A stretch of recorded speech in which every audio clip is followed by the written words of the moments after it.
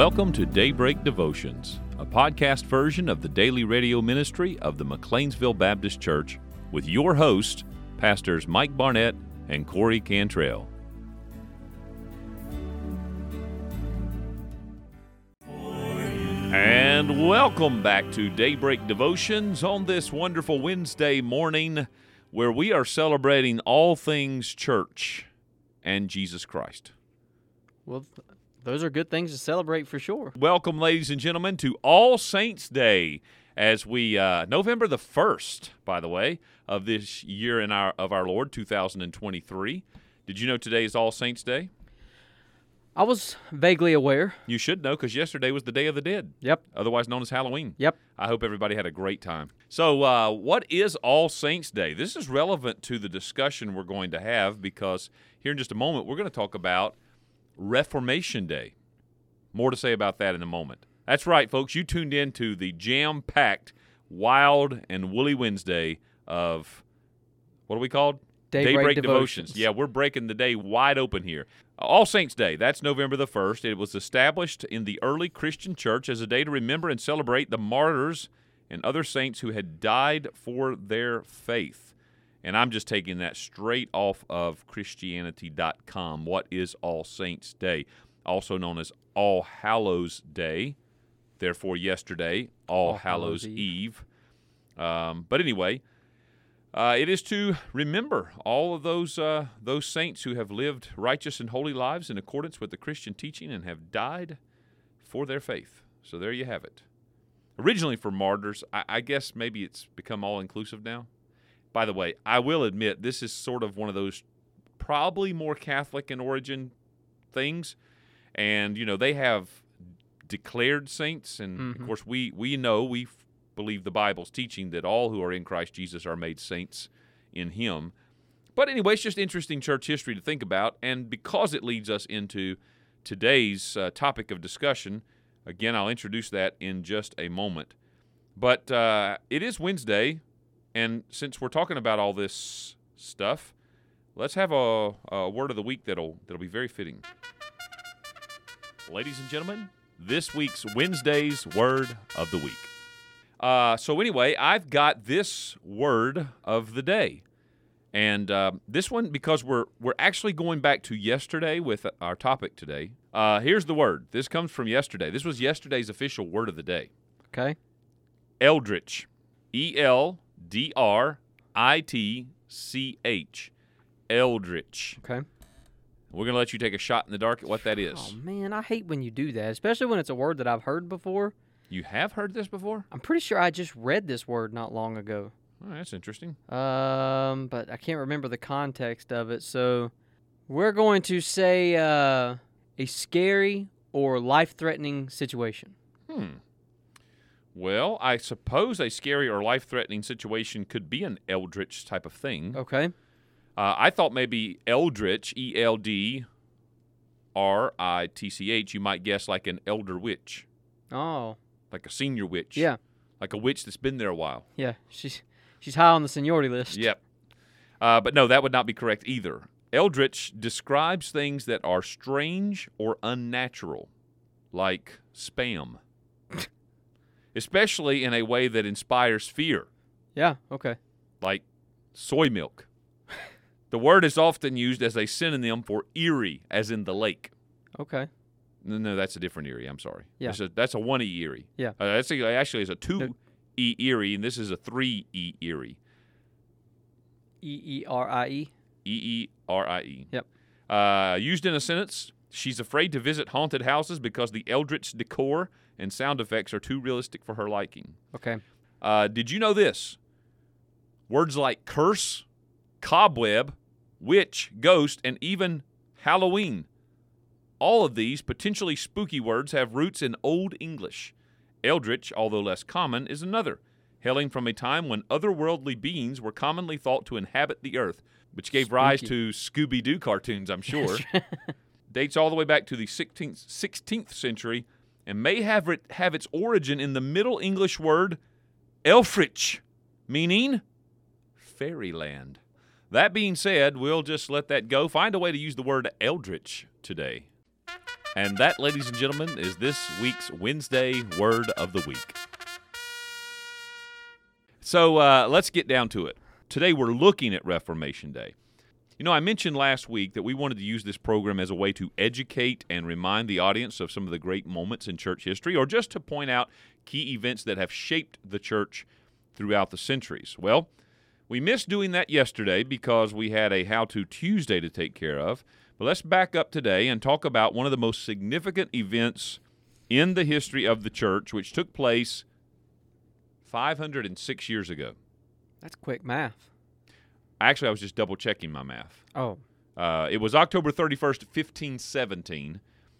Catholic monk Martin Luther, also a theological teacher, a theology teacher of his time. Would they call them professors back then?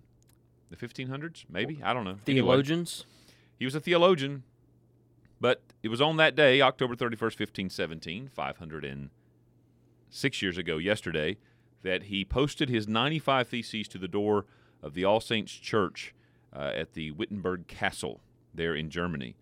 This was, of course, still a time where they were under Roman power. Roman Catholicism was the force to be reckoned with, and Luther reckoned with it.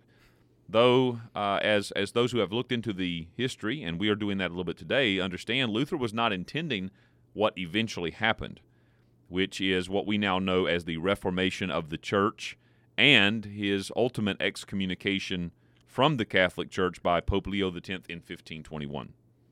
So, this thing went on for quite a while. It's interesting, I was doing some other reading just to kind of flesh that out a little more.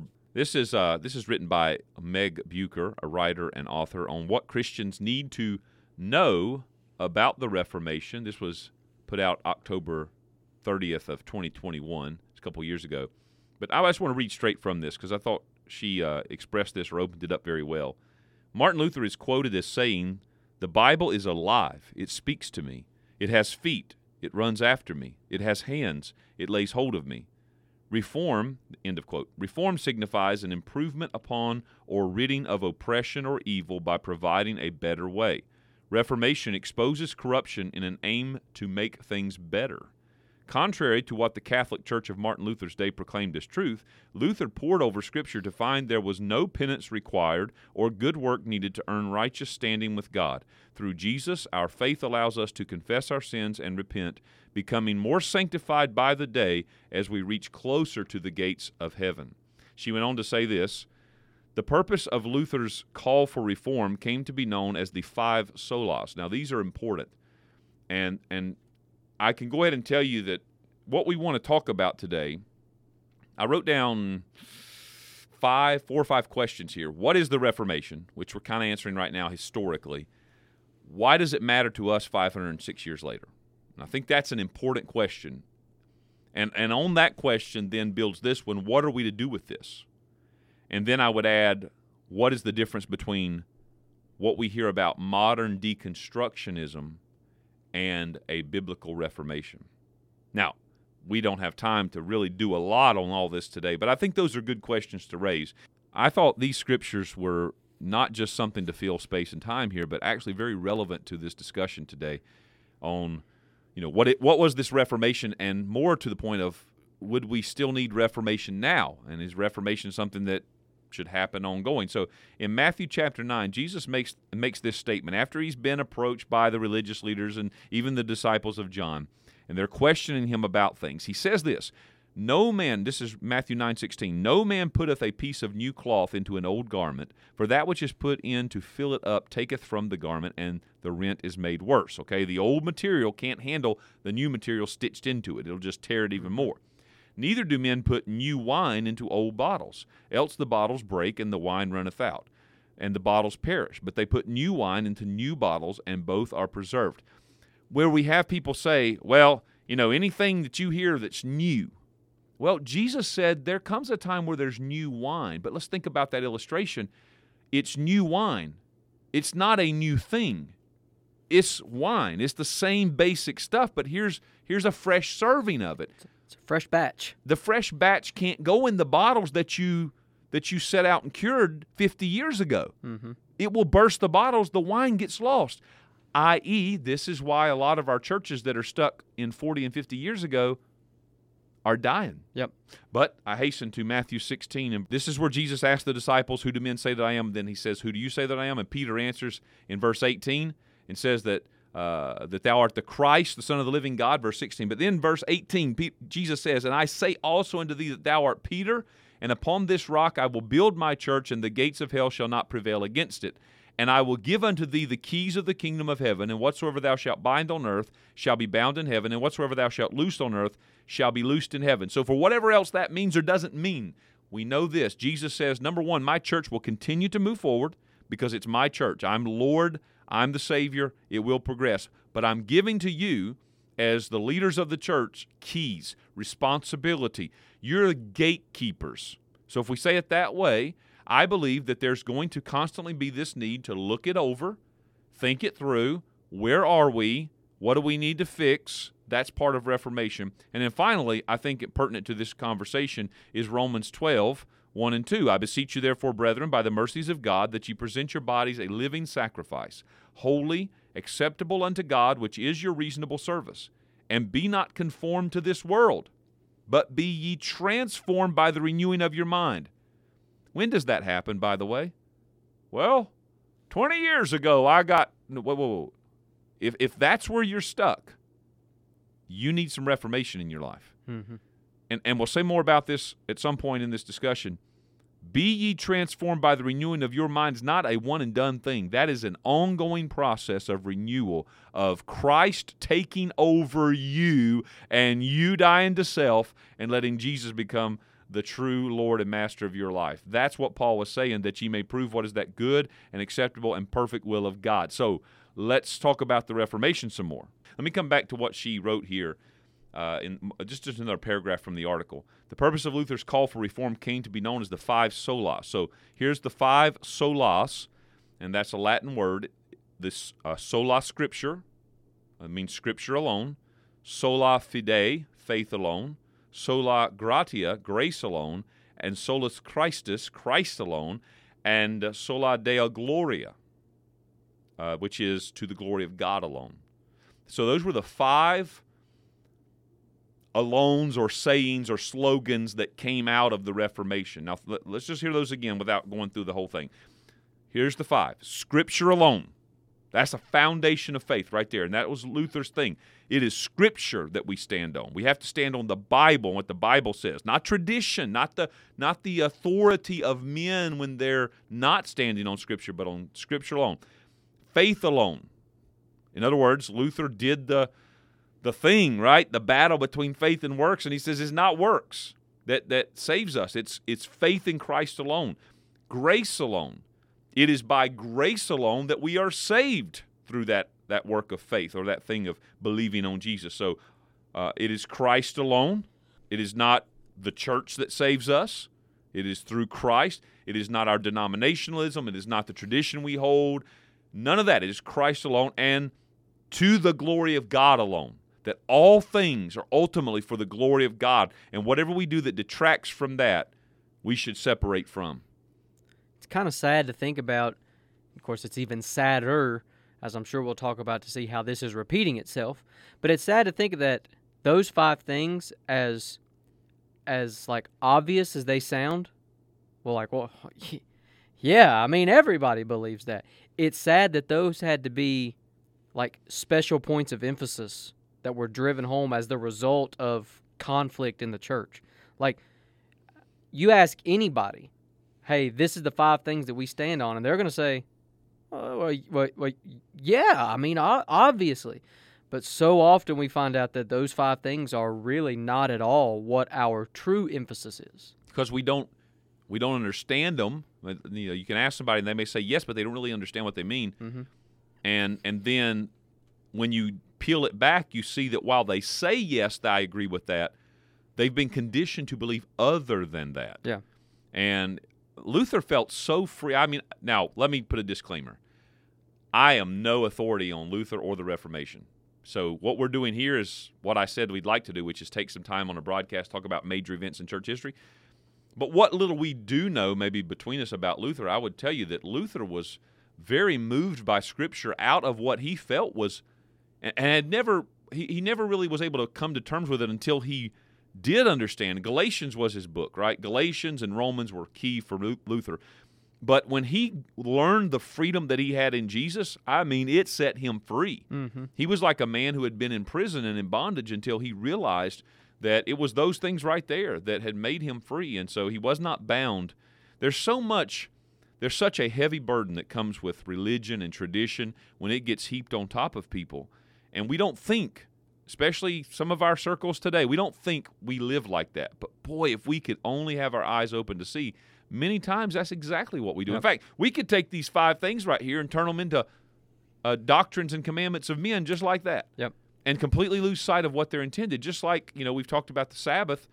That's what happened with the Sabbath. It was simply God said, hey, stop, cease, rest, celebrate. Simple. Don't work today. Just worship and enjoy your life. But then it got turned into probably a book 4 inches thick of all the rules. Anyway, just to finish out this reading here, Luther sought to return the focus of faith back to the source of it, Jesus. He stood trial at the Diet of Worms. It always sounds horrible. That's an eldritch kind of thing right there, the Diet of Worms. That's it. No bread and water. The bucket of worms. Just basically, it means that it was the council or the trial therein. As you said, it was probably pronounced Worms. You are a resident European word explainer. Oh. Me, I just go with worms. It's worms. Anyway, after which he hid under the care of Frederick the Wise under the name Junker George, Georg. How would you say that? George? Junker George? Yeah. Anyway, so changed his name and went into hiding. But look, out of that time, that season of his life, Luther translated the New Testament into German and made possible for people to read and sing in their own language at church, contrary to Catholic Mass, which was solely in Latin at the time. And in hiding, Luther clung to Psalm 46, which says, God is our refuge and strength, a very present help in trouble. And so, I don't care where you come from. I don't care what you know or don't know. Assuming that what I just read to you, which are the bare facts, are in fact truth, there is a cause for all of us to celebrate Reformation Day and say, praise God that there was a man who he didn't set out to cause a big stir. He just said, and get this, he said, can we talk about these things? Mm-hmm. That was his whole premise. It's kind of presented that, we've all heard Luther went and nailed it to the door. And some say it's possible he just went up and hung a notice on the door. Like it wasn't some big theatrical thing, because I have in front of me here printed off the 95 Theses. And basically, if you read the opening, the header of this, before he gets into these 95 things, he says, out of love for the truth and from desire to elucidate it, or help us see the truth, enlighten, shine light on it, the Reverend Father Martin Luther, Master of Arts and Sacred Theology, and ordinary lecturer therein at Wittenberg, intends to defend the following statements and to dispute on them in that place. Therefore he asks that those who cannot be present and dispute with him orally shall do so in their absence by letter, in the name of our Lord Jesus Christ, amen. What that basically says, Luther said, look, today we would put a post out on social media, and we would say, hey, on Thursday night, Martin's going to, Preacher Martin, Brother Martin's going to give a lecture on some concerns he has with certain practices in the church. He welcomes anybody to come in here and offer their rebuttals, their arguments, their questions.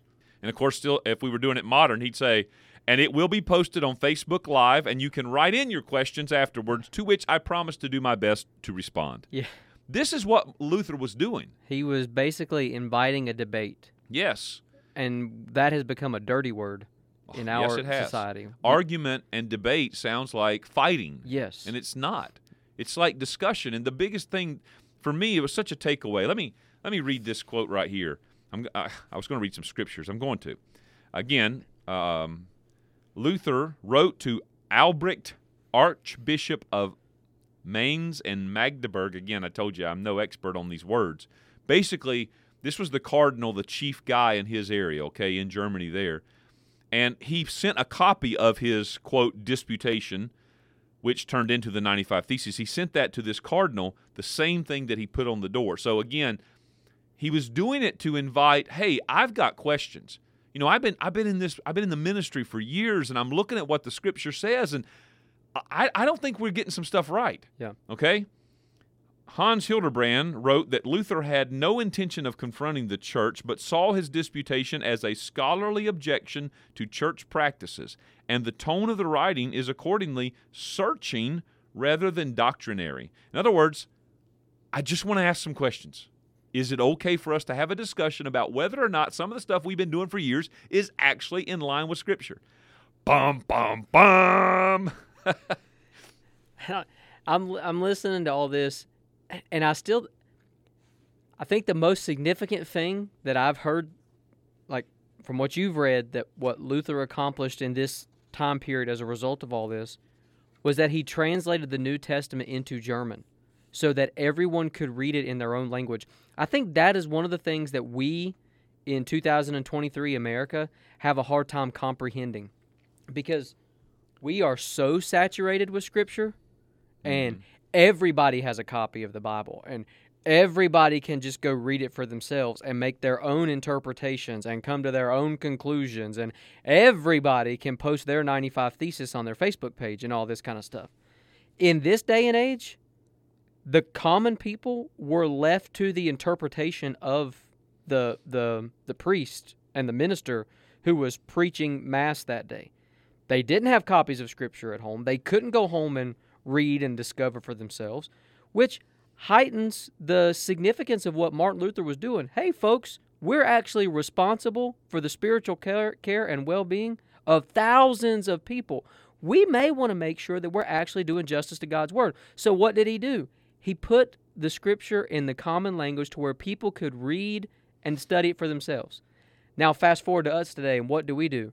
We got 85 copies of it in the house, but we don't need to read it for ourselves because we're perfectly fine, well, and content to let the other 85 people in our life just tell us what we ought to think and believe anyways. There's a balance that was struck in this where you had people could now read the Bible for themselves, but they also were reading it to follow the teaching of the ones who had been equipped to instruct them. Yes. So there was the biblical truth about the role of the pastor and the role of the church to provide discipleship and teaching, but then for you to be able to go home and follow that up and read the Scriptures and see what was the preacher talking about.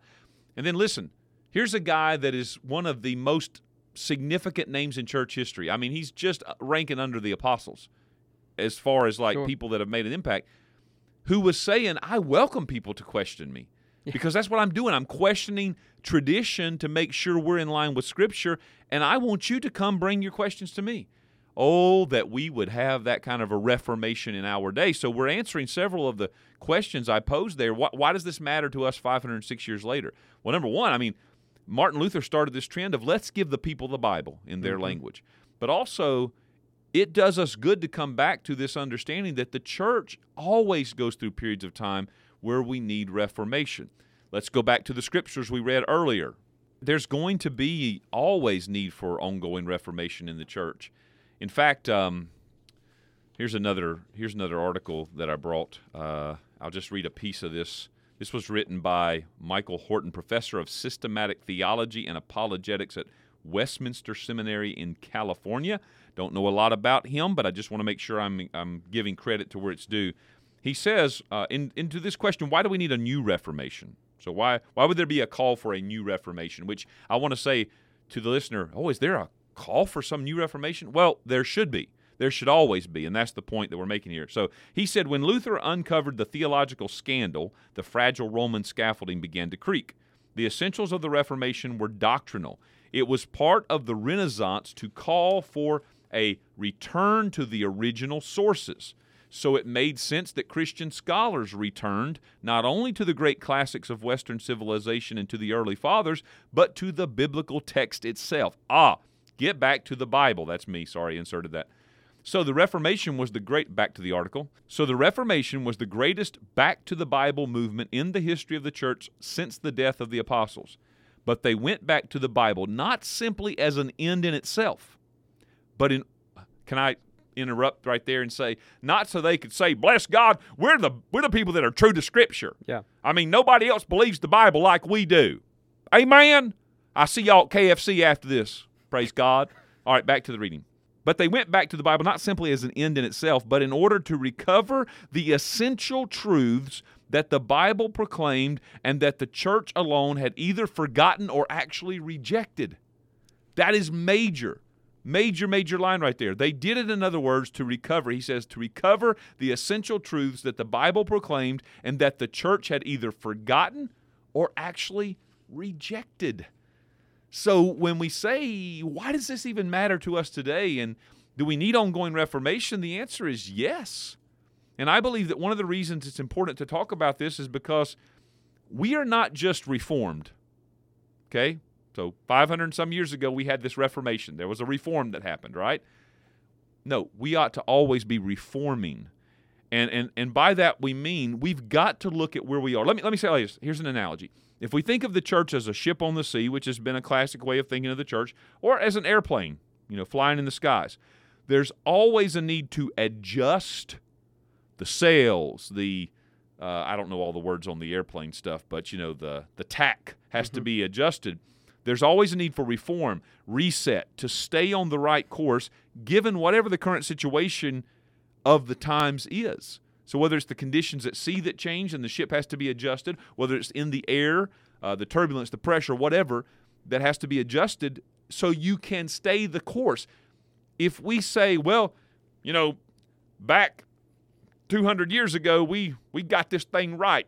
We're going to stay with the book right here, right? Well, wait a minute. What if that's no longer actually on course now? So it's not truth. It's just a tradition that's no longer aligned with the truth.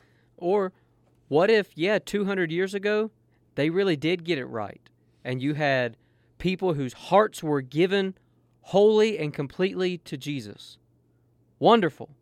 They're dead and gone, which means we have a whole new crop of broken people that need to go through the same process that those two people 200 years ago did. We can't ride the coattails of their success and assume that just because they got it right, we were born and bred in the right way as well. We come into this world just as broken and damaged as anybody else.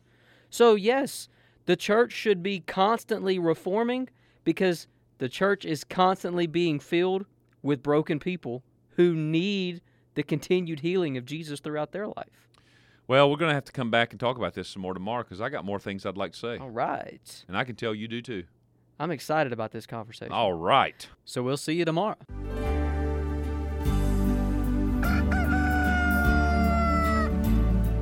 And we thank you for joining us on today's program. We hope that you'll tune in with us each and every day right here on Daybreak Devotions as Pastor Mike and I will discuss various topics in God's Word. If you've got any questions, comments, we would love to hear from you at daybreakdevotion@gmail.com.